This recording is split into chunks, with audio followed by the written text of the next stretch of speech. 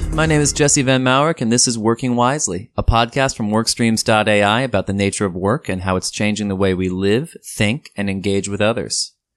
Long story short, more and more of us are knowledge workers in an increasingly post-industrial marketplace, which means that our ideas, our insights, and our strategic approaches to how we work are becoming at least as important as the actual labor that we can produce.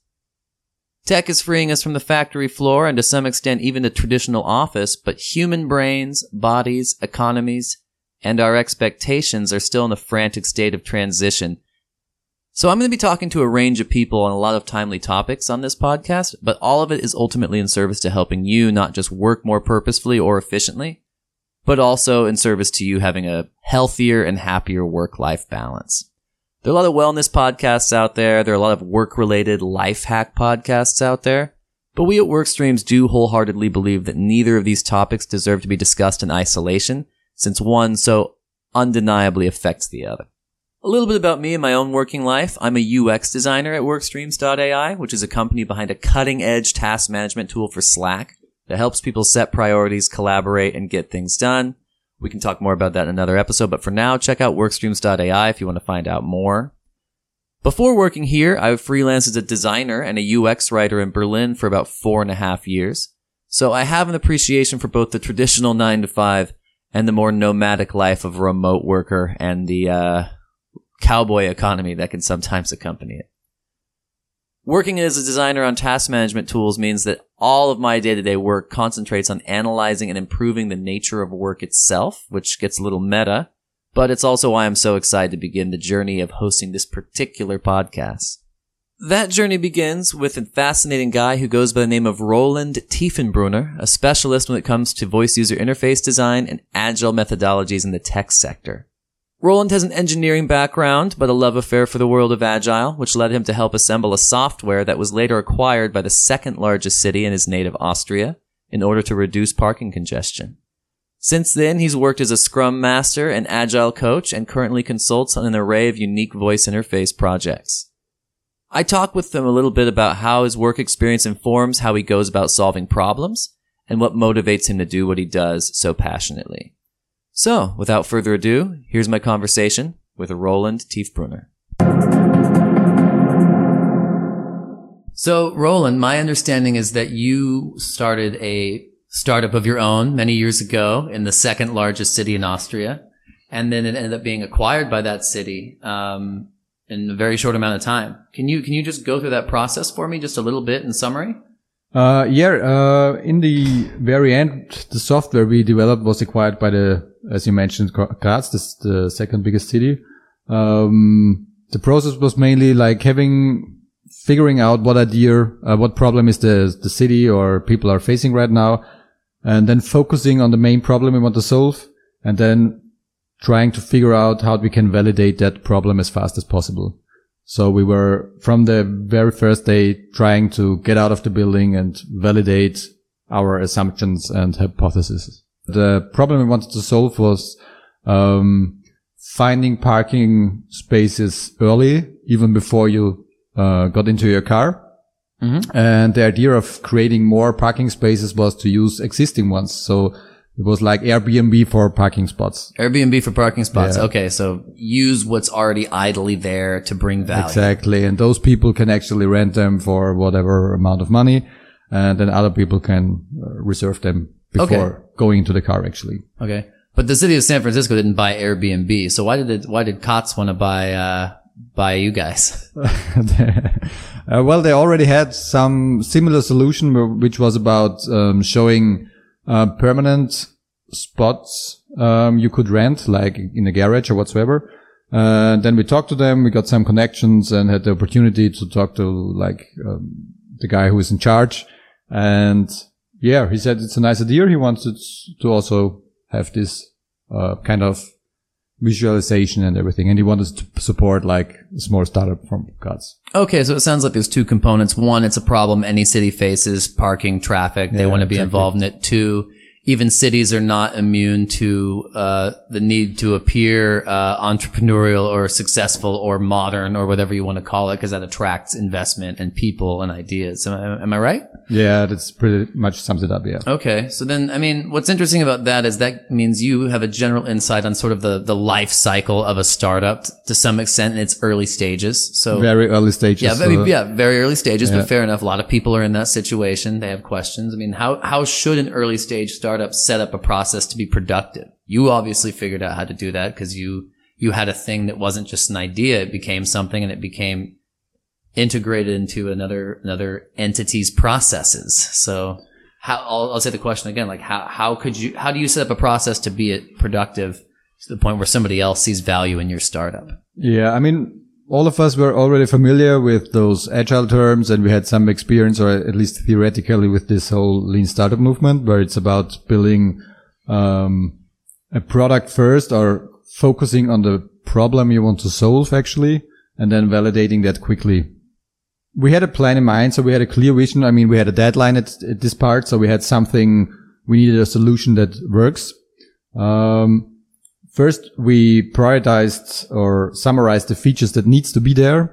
And then we defined the level of automation, some stuff you can do manually, some stuff you need to fully automate. And based on that, we prioritized the tasks. So we split up the process in terms of like what's in progress, what needs to be done, what needs testing, what needs review. So it seems like your experience from doing that was what first got you into agile and agile methods. Is that correct? Well, it started even earlier.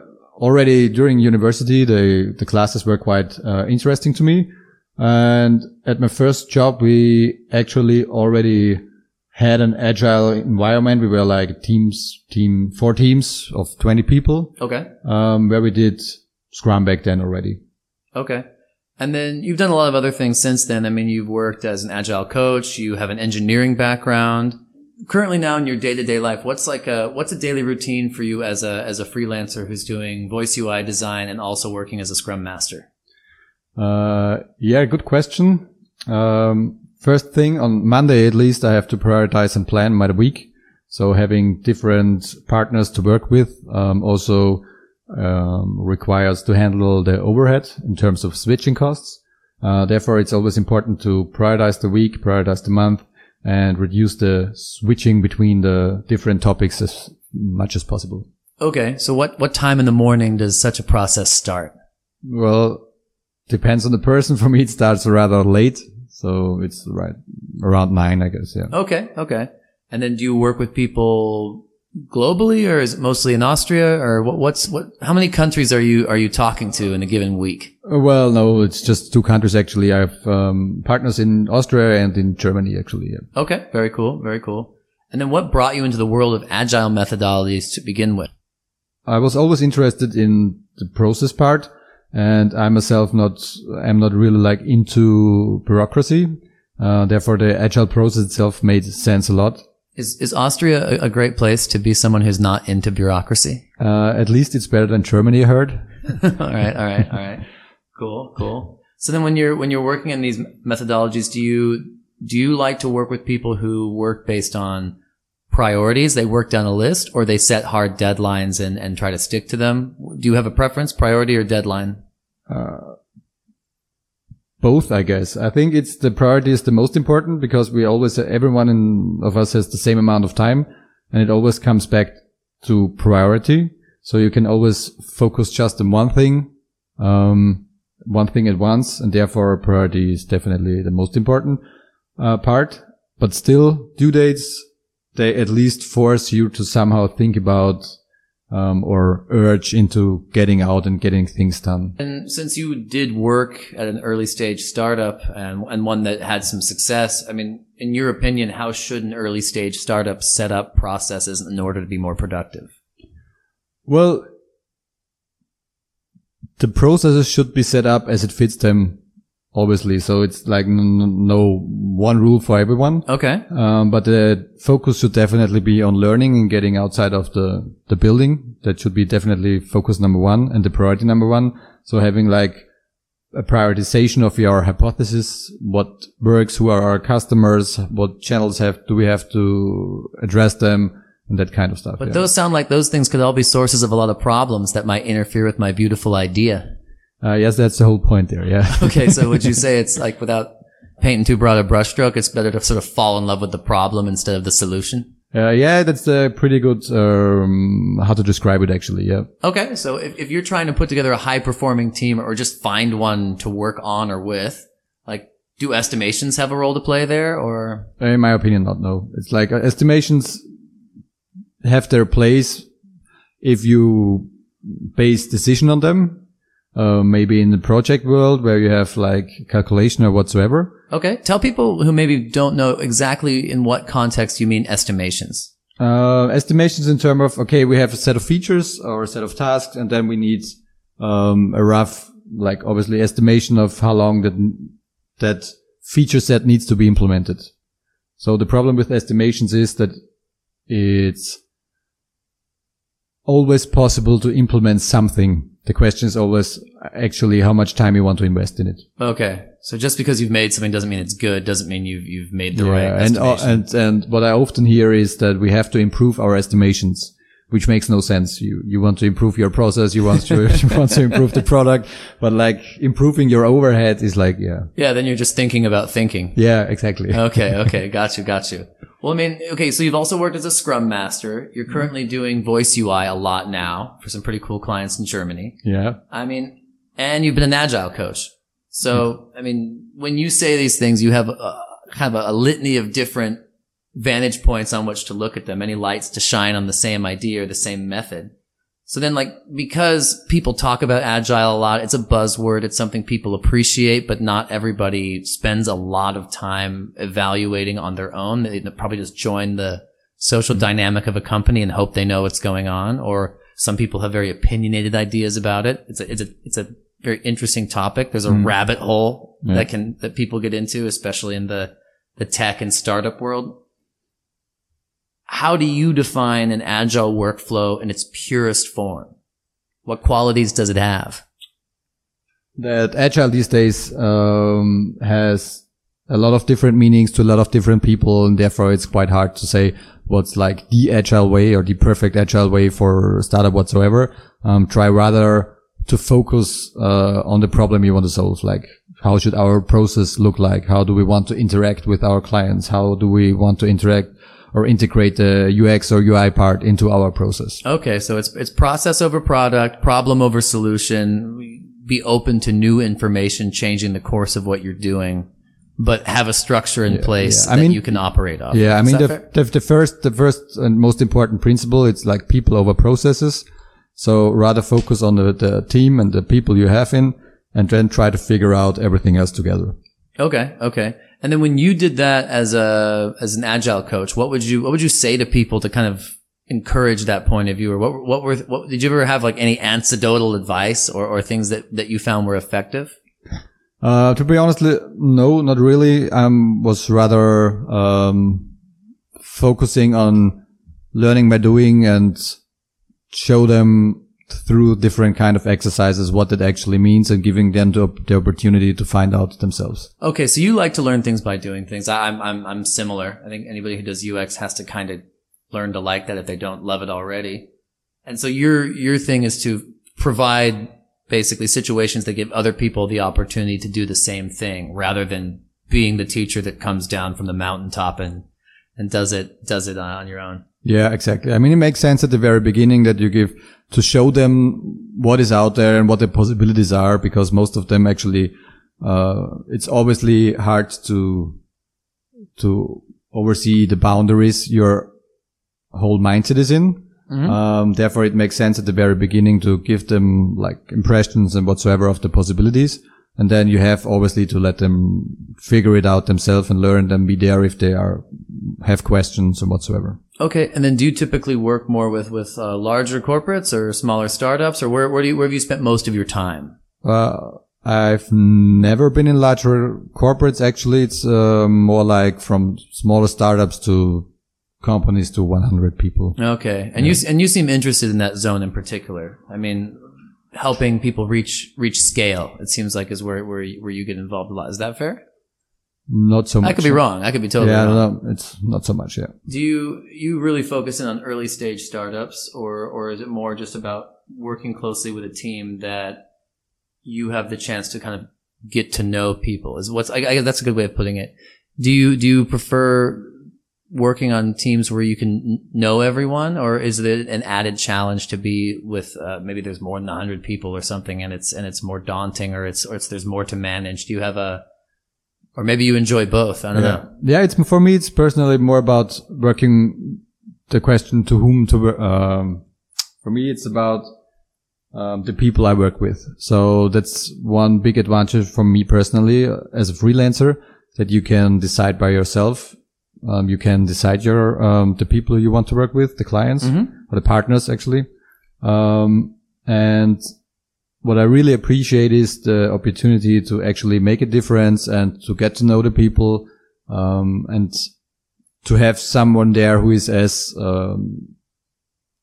same-minded, that you have at least someone who shares your, approach and your values. Yeah. You're on the same frequency with somebody. Yeah, exactly.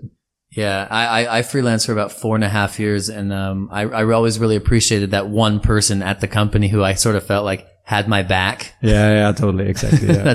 So you at least need one of those. Yeah. Yeah. Ideally everybody, but you need at least one, and it's never everybody. Yeah, that's true. Yeah, that's good. That's good though. I mean, what made you choose to freelance? Was it something that sort of happened, or was that a specific moment where you said, I want to freelance now? Yeah, no, for me, it's just happened. I mean, obviously when I founded the startup, like a couple of years back,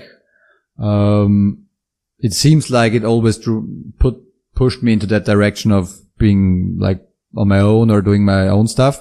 And the second time now that I'm freelancing it just happened actually. Okay. I started with the Amazon Alexa, skill building. I got into the Amazon reward program, started to earn some, money on that. And then I moved from one city to the next, and then I just decided, okay, if I quit my job anyway, then why not? All right. Yeah. Go start for freelancing. It. Yeah. Okay. Exactly. Cool.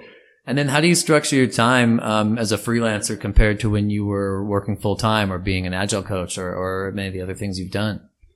Yeah, it's, as I'm working with, several partners, there is also some overhead involved. Therefore, I need to, plan at least once for myself per week. And then I have to plan together with the people I work with, again. So, yeah, it's quite tricky to reduce the overhead costs of switching between the topics, but it's feasible. Yeah. Tell me what you were saying about overhead as it concerns project management, the other day. Yeah, my opinion on project management is that it's an activity that is overhead for itself, as project management per se does not add any value. I mean, it makes sense that you need it as long as you have two people working on the same idea. You need some sort of communication, and you need to share your ideas, your mental model, and therefore, the overhead is needed. But the more people you have, the more overhead you get. Right. So in the perfect world, there would be no project management software because everyone would just know everything that's going on. Yeah, exactly. That would be the best. Just like in the perfect world, we just teleport places and not need a car. Yeah, exactly. Okay. We are waiting for the brain interface. Yeah, so. We're waiting for the brain interface. In the meantime, though, are there tools you like using when you're working with people from a distance or remotely or yeah, I'm actually quite fond of the G Suite. They offer like a lot of products. The G Suite? Yeah. Cool. G Suite. Cool. I use them regularly. Slack, obviously. I mean, it's the best, communication tool there is at the moment, in my opinion. Why is that? I don't know, honestly. It's just, I have the feeling that Slack is the only tool capable of changing the communication culture within a company to a better. And it's a feeling that it creates from how you've interacted with it. Yeah, it's like super fast. It simulates real communications really good, in my opinion, like having a quick chat with someone or having a quick chat with a group, talking about a specific topic. So I think that's the main value of Slack. Of course, they have lots of features which are really helpful in that kind of stuff, but the culture changing part is for me the most interesting part. Okay. The culture changing part, which is sort of a different way of looking at work itself. Yeah, exactly. Okay. Nice. And then as someone who's worked in, two very different disciplines, you have an educational background that's heavy in engineering. Mm-hmm. And then you developed an interest in agile methods, tech. And then you've gotten into voice UI, very specific. What brings those things together? Like what motivates you to do the kind of work that you do? Because many people prefer, and no fault to them because people like to specialize and they are great at it and they're supportive, but a lot of people do stay in a silo and they had, there's different good and bad things about that. You have not done that. What motivates you to seek these things out? Yeah, like you said, I wouldn't even judge it as it doesn't make a difference. It's just about who you are and what you're interested in. And for me, it just naturally happened that I get bored quite quickly as soon as I figure it out for myself. I don't have like the goal to master it in like a perfect way. That's not necessary for me. It's not like good or bad. It's just the way I work or function as a human being. Okay. So I see things, I want to learn them, then I teach myself and try to figure it out and then move on to the next thing if necessary. Or if I like it, I stick there for several years. Like, for the whole agile topic, it's like the last, I don't know, like six years were like with that topic. Yeah. Cool. So to go back to the feelings, okay, that's a while. Like going back to the Slack thing you said that you think it's one of the best things out there right now because of a feeling. When you look at what you do, I mean, what brings you the most personal satisfaction about what you're working on right now? The most personal satisfaction is working on it right now. We're like working on it right now. Okay. That's like, for me, there is not much differentiation between work and, like hobbies or life or whatsoever, because it's just the stuff I am doing right now. I just like doing them. And so I'm, like glad to be that way. So be in the flow state where you're engaged, whatever you're doing. Exactly. Be motivated, be excited. I mean, of course, there's always some stuff you have to do, especially as a freelancer when it's about taxes or whatsoever. Or clients. No, don't say that. No, they're fantastic. Yeah, obviously, especially those in Berlin. Yeah, we're your client. Yeah, we like you. Yeah. We're the ones that have your back. We're the ones that. Exactly. Yeah. So, to sum it up, actually, there is for me, it's like the same. It's just fun to work at stuff and that's enough, actually. Yeah. Getting stuff done and also enjoying your life. Yeah, exactly. Well, perfect. Well, enjoying life while getting stuff done. Enjoying life while getting stuff done. Even better. Well, Roland, thank you so much for joining me today. I really appreciate your time and getting your perspective. Thank you very much. Thanks for having me. It was a pleasure. Great. Take care. All right. That was Roland, everyone. If you'd like to follow Roland and keep an eye on what he's up to, you can take a look at the description below for some handles. Or you can check out our favorite thing he's done lately, which is help us with the WorkStreams.ai voice interface. Thanks for joining me on episode 1. And remember, everybody, get stuff done, then go home and enjoy your life. I'm Jesse Van Maurik, and I'll see you next time.